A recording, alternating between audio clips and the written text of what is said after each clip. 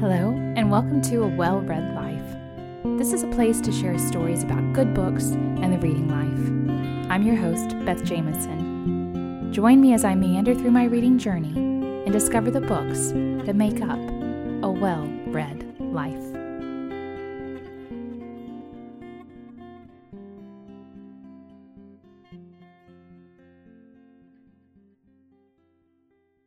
The Wolves of Willoughby Chase is the story of two cousins, Bonnie and Sylvia Green. After Bonnie's parents are lost at sea, they become the wards of Miss Slighcarp, Mr. Green's cousin and the girls' tutor. Miss Slighcarp is cold and calculating, and has devious plans for the cousins' fates. She sends them off to a children's home from which they must escape and make their way home. With the help of Simon the Goose Boy, they must survive hungry wild wolves in the hopes of finding a way to restore Willoughby Chase to Bonnie. The Wolves of Willoughby Chase is a lovely book filled with humor, heart, and adventure. What was drawing me to reread this book, and what, for that matter, had compelled me to keep it on my shelf for so long? The book, The Wolves of Willoughby Chase by Joan Aiken. How long it sat languishing on my bookshelf? Well over a decade. Each time I took the red paperback off my bookshelf, thinking to resell or donate it, my initial reading of the book was underwhelming, I would quickly put it back. Something in me believed in its greatness in spite of my first impression. I'm not sure when I first acquired my copy of The Wolves of Willoughby Chase. The slip of paper I found in it the other day, my name written in my mother's handwriting with a picture of holly sketched in pen, tells me that it must have been for Christmas one year. I do know that I got it as an adult, and I wanted it for research. My plan, to collect and read the great children's books in hopes, as Barbara Pym said after visiting Jane Austen's home, that some of their genius might rub off on me. Imagine my disappointment when I first read it. All the hype I had heard, and the book did not meet my expectations. It wasn't that I thought it was bad, and I cringe to think of this now, but in my immaturity I perceived mediocrity. I put the book back on my shelf when I finished reading it and let it stay there. There was a part of me that wanted to give the book a second chance. After all, my first reading wasn't bad, just underwhelming. Perhaps what was drawing me back to the book was a looming deadline for this podcast. I had to finalize what books I would share in February. The closer the deadline got to when I needed to start reading the books, the more uneasy I felt. I wasn't happy with my children's book selection. It didn't fit somehow. I like to think that the reason for this is that I needed my first impression of the book to change. In early January, I was packing for a weekend trip when I remembered The Wolves of Willoughby Chase. It might be the perfect book, I thought. I went to the bookshelf and pulled out my copy. What if I gave it another chance? I added it to the stack of books on my nightstand as I packed. I knew I couldn't start it immediately, but I kept thinking about it. It had become a mystery I needed to solve. Would it meet my previous expectations, or was my first impression correct? Because this thought wouldn't leave, and I didn't want to wait until the weekend was over to start it, I looked for audiobooks so I could listen as I drove. And it is this little happenstance that I credit with changing my opinion of the book. I didn't know when I got the audiobook that Joan Aiken's daughter, Liza Aiken, was the narrator. I only realized this after she began her marvelous introduction, and I was treated to the backstory of how the book was written. How often do we get a glimpse of how a book was written from the perspective of one who has experienced its genesis? I was witnessing the bond between mother and daughter through a book, and it gave its story an added layer of warmth and depth. If you read this book, and I hope you will, please get a copy with Liza Aiken's introduction. It will make you love the book. It is a fascinating history of the fight for this book to be written and published, filled with twists and turns, starts and stops, family tragedy, and the manuscript being lost for a year in publishing. It's amazing that this book is even in our hands. Liza and her brother heard and loved this story before any other child. She could identify with the adversities of the two heroines, Bonnie and Sylvia. As I listened to the struggles of the Aiken family, Joan widowed and trying to provide for her two children, while this story simmered in her imagination for nearly a decade, I could picture Joan Aiken reading this story to Liza and her brother in its draft form. She was giving her children the tools to fight hopelessness and despair through a book. and one that gave a satisfactory, happy ending. That moment in the car listening to the introduction was like magic. As I've just related, Joan Aiken was familiar with disappointment, tragedy, and hardship. She had ample opportunity to lose hope and give up on this book. This quote from Joan Aiken in her book, The Way to Write for Children, encapsulates the heart of the Wolves of Willoughby Chase for me. In it, she says, "Children have tough moral fiber. They can surmount sadness and misfortune in fiction, especially if it is on a grand scale. And a fictional treatment may help inoculate them against the real thing. But let it not be a total tragedy. Your ending must show some hope for the future." And this is the reason that I love The Wolves of Willoughby Chase. It teaches children to not lose hope in the face of hardship, misfortune, and danger. And now, here's more about the story. There is an overall Gothic feel and an element of the fantastic to The Wolves of Willoughby Chase. It was dusk, winter dusk.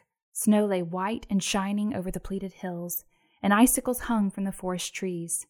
The opening line seems so serene and peaceful, but we quickly learn that there are savage wolves who haunt this world. Can you imagine an English countryside that is overrun by wolves? Wolves that hunt in packs and attack train carriages and the passengers in them? This is a world of real danger. Willoughby Chase, the large estate of the Green family, is safe though, at least for now.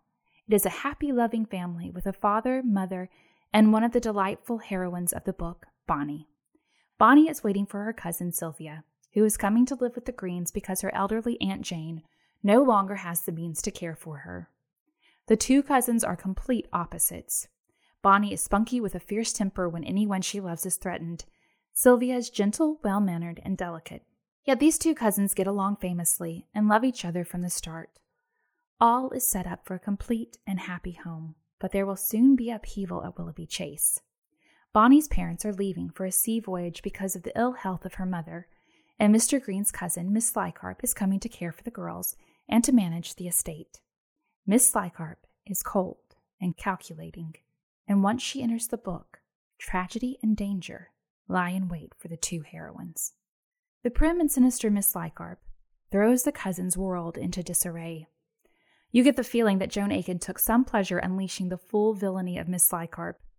Her physical description, tall, very tall it seems, thin and dressed from head to toe in gray, and dark glasses, shows that she is rigid and mean-spirited, perhaps a little wolf-like. We loathe her from the outset. There is something comforting about loathing a villain, don't you think? Miss Slighcarp really is terrible, especially the way she treats the two girls. In Bonnie's mind, she is still the mistress of Willoughby Chase, but Miss Slighcarp challenges this, and as we will soon see, has no scruples disposing of people who get in her way of becoming the mistress of Willoughby Chase. The cousins, accustomed to love and kindness, are not prepared for the maliciousness of Miss Slighcarp, not ever being exposed to it before, and are unprepared for the danger that lies in store for them. It is a little bit of innocence lost when the girls are sent to Mrs. Brisket's school. It is a cold and spiritless place, a perfect tribute to the school in Jane Eyre. This is one of the many acts in the cousins' history that show children that the world can hold malice and danger and ill content for them. There is something interesting about an author who doesn't keep her characters safe from misfortune and danger, especially in children's books. We long for the character to go on an adventure, yes, but for them to be in danger and experience sorrow? I think we wince a little at that. Joan Aiken is wiser, though. She throws her characters into the fray, knowing that this is a reality that many children must face. Up until the arrival of Miss Slighcarp, home is a safe place for the two girls. It keeps them insulated from the evil and danger of the world, but it is when their home is taken away from them, and along with it their protection, that they understand how dangerous the world is. Bonnie and Sylvia must face villain after villain if they are to survive and restore Willoughby Chase to its rightful ownership. There are a surprising amount of villains in this book. Not only are there the wolves and Miss Slighcarp, but there is also Mr. Grimshaw and Mrs. Brisket, the owner of the charity school where the cousins are sent. And yet, in spite of their circumstances, the two girls remain hopeful. In spite of parents lost at sea, losing their home, treated worse than servants at the charity school, and being powerless children with no means of escape, Bonnie and Sylvia hope that they will return home. It is because of their hope that the girls make it through the hardships and danger in the book and come out right in the end. There are many other factors as well. They act when opportunities arise to aid their escape, always watching for an open door. They use pluck, resolve, they are resourceful, and they have many friends who come to their aid. But without hope, they cannot see a means of escape or restoration. They will only see the tragic circumstances around them.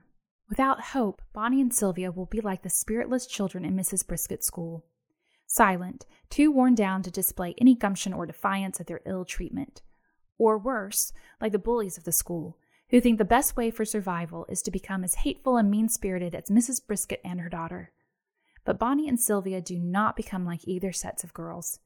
True, their time at Mrs. Brisket's and all that they go through take a toll on their health and their spirits, but they know who they are and where they belong.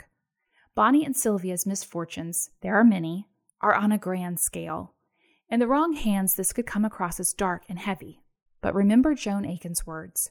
Her story is infused with hope, in spite of danger and sadness. Bonnie and Sylvia know hope, a hope that they will return home and that everything will be made right again. Without this hope, they are lost. I'm surprised now when I read The Wolves of Willoughby Chase of the lukewarm response I had to it at first. I wonder if I would have thought differently if I had read it when I was a child. I think I was expecting the wolves to play a bigger role in the book. Somehow I envisioned Bonnie and Sylvia being chased by a horde of wolves and a grand battle as the climax. I failed to see, until this reading, that the wolves of the book wore human skin, too. Books like The Wolves of Willoughby Chase are such a treasure for children. They should be read in abundance, because these books help lay a foundation that will help bolster children through life. As Joan Aiken said, they inoculate children to hardship and danger. There are wolves in this world. This book shows children that they do exist, but it leaves the child with hope that the wolves can be defeated. For the rest of us, because I am of the opinion that we never get too old for children's books. A good book is a good book. It serves as a reminder when life threatens to make us cynical, to not lose hope. And it gives us a nice little adventure tale to boot. Read this book if you are craving an adventure story. Read it if you need a plucky tale of survival. Read this book if you are young or old. Immerse yourself in the story of these two endearing cousins, and may you find the courage to hope as they do.